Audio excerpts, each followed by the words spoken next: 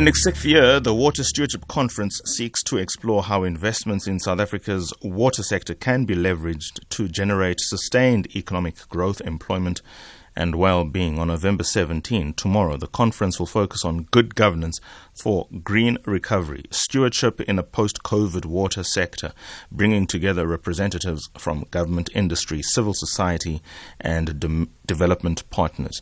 The event will unpack what achieving robust governance for sustainable recovery entails, while simultaneously unpacking the water investments urgently needed to support a post-COVID-19 green recovery.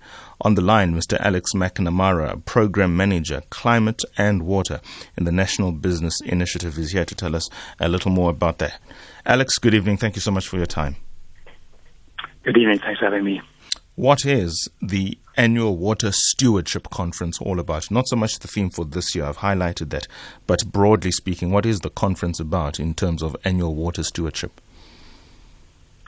And I think at its heart, it's about bringing to the fore what are the really key issues we need to address in terms of water. I mean, there's obviously so much going on in the world right now, but water is a key issue for our country. So I think it's really about forming the relationships, the network, and the understanding to tackle our biggest water challenges. And that's really what we focus on every single year.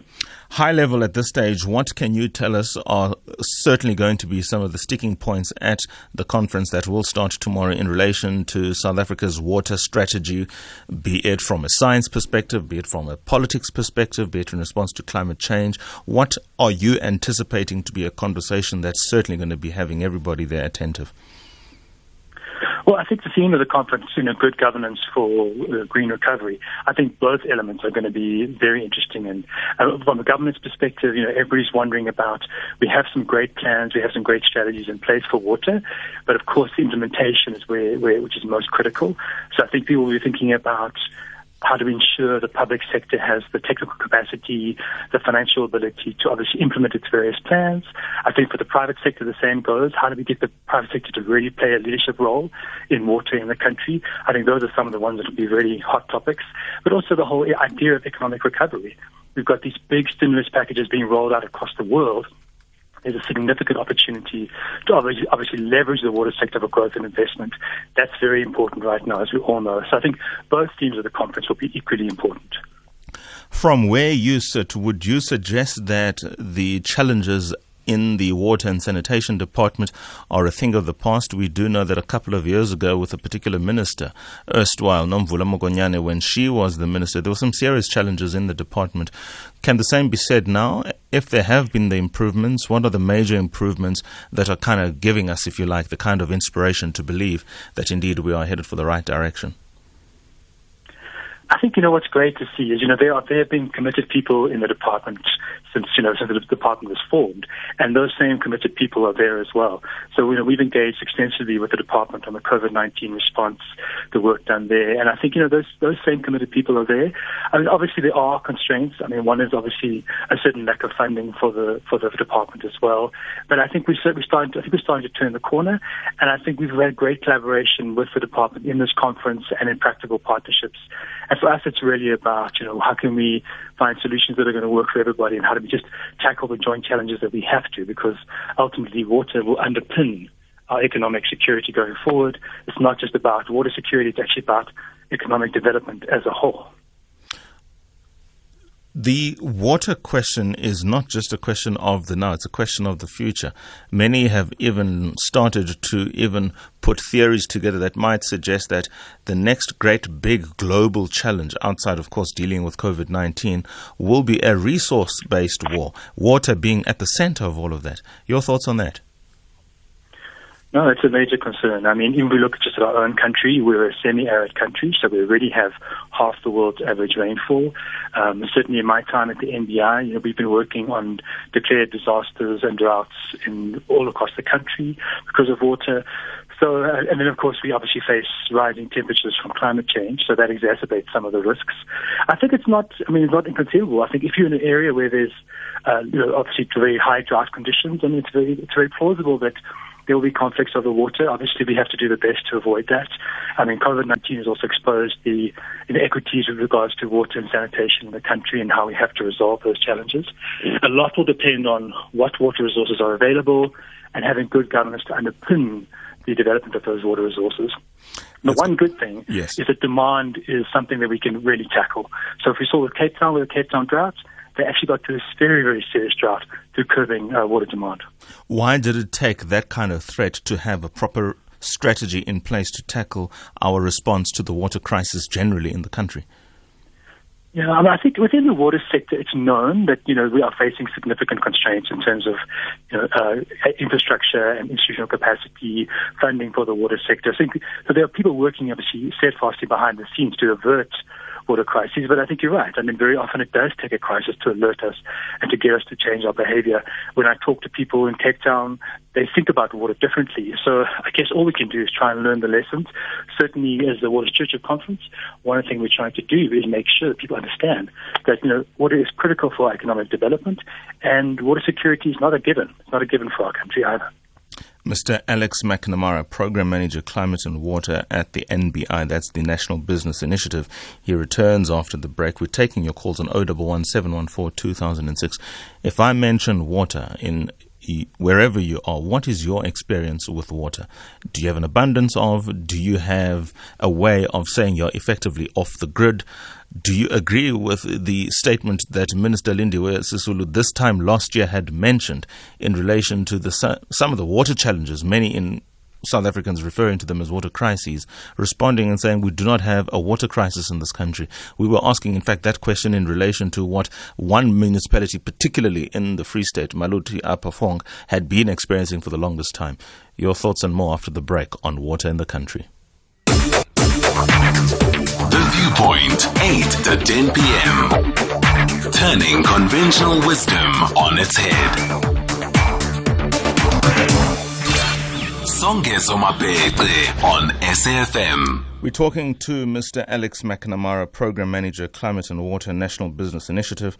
Tomorrow starts the 6th Annual Water Stewardship Conference, and the event will unpack what achieving robust governance for sustainable recovery entails, while simultaneously unpacking the water investments urgently needed to support a post-COVID-19 green recovery.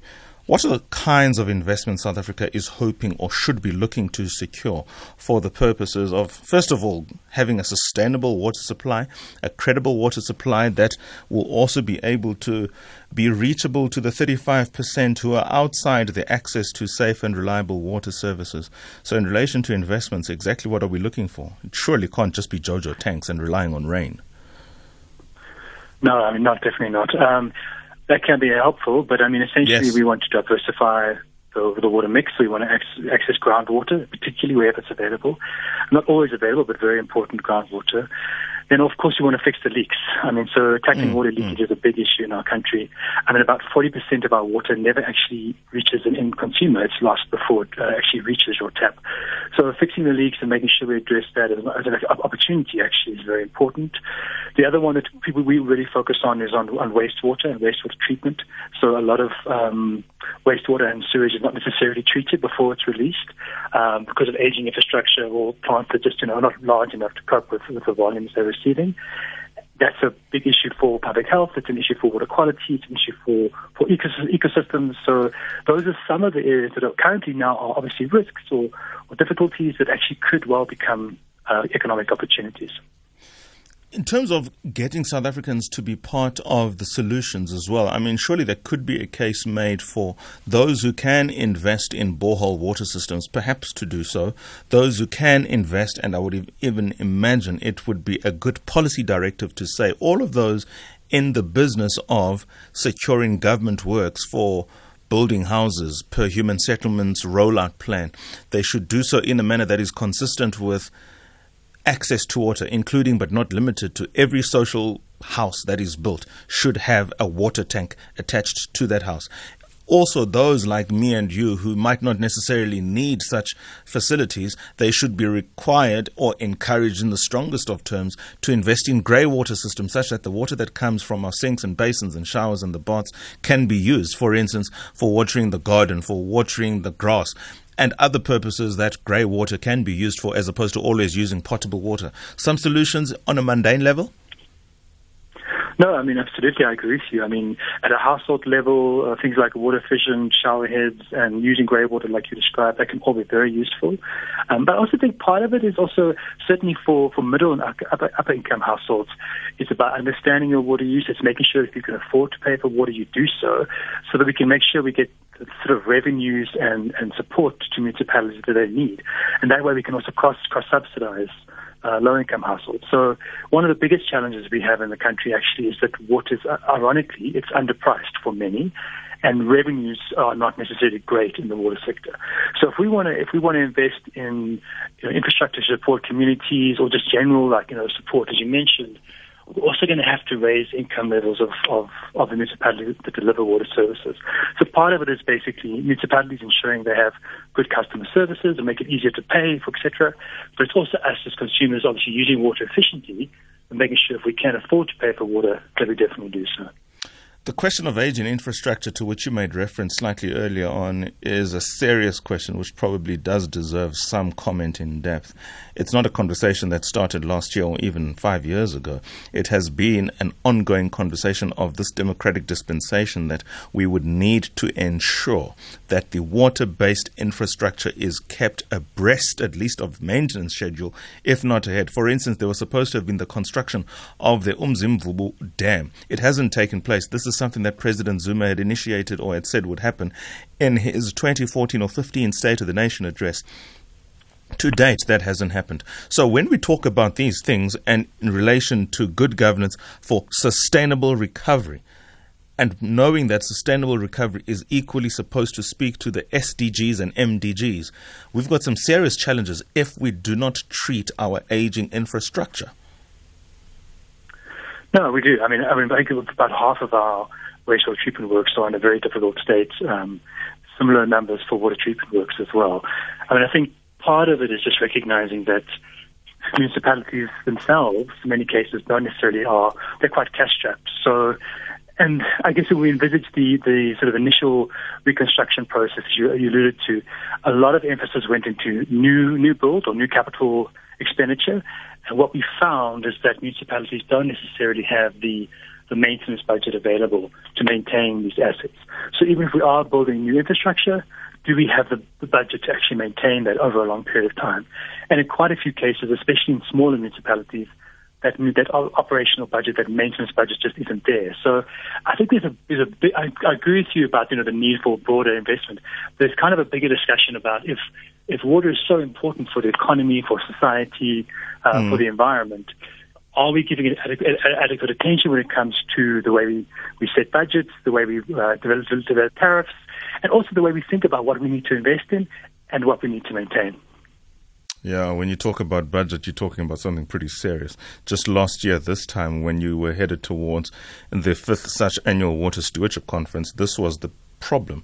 The Department of Water and Sanitation estimated then that some 33 billion each year would be required for the next 10 years to achieve the kind of water security our population demands. Yet, at the time, only 15.5 billion had been the budget. In other words, less than half of what was required last year. So already, just on the budget question, we are not meeting target. Final comment. Yeah, sure. I mean, this is a well-known figure, unfortunately, in the water sector about the water funding gap. And it's not just obviously at a national level. In fact, it's more in many cases at a municipal level where a lot of water and sanitation, water sanitation services are delivered at a municipal level. So in many cases, it's actually about a strong funding model for local government.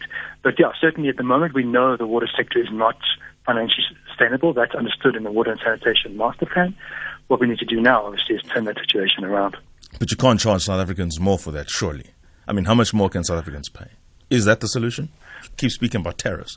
Well, I think, as I think about middle and upper income households, I think, we're talking about potentially small tariff increases that could have a significant benefit. But it's not necessarily about charging more. It's also about just better management as well. I guess better financial management in some cases. So making sure that there's good billing, that it's easy for people to pay, improving customer service. So all those kind of virtuous cycle actions that will increase the ability of people to pay and the willingness of people to pay as well. Let's leave it there then, Mr. Alex McNamara, Program Manager, Climate and Water, NBI. All the best for your conference tomorrow. We look forward back to the feedback on what takes place in the conference that is in its 6th year of installment.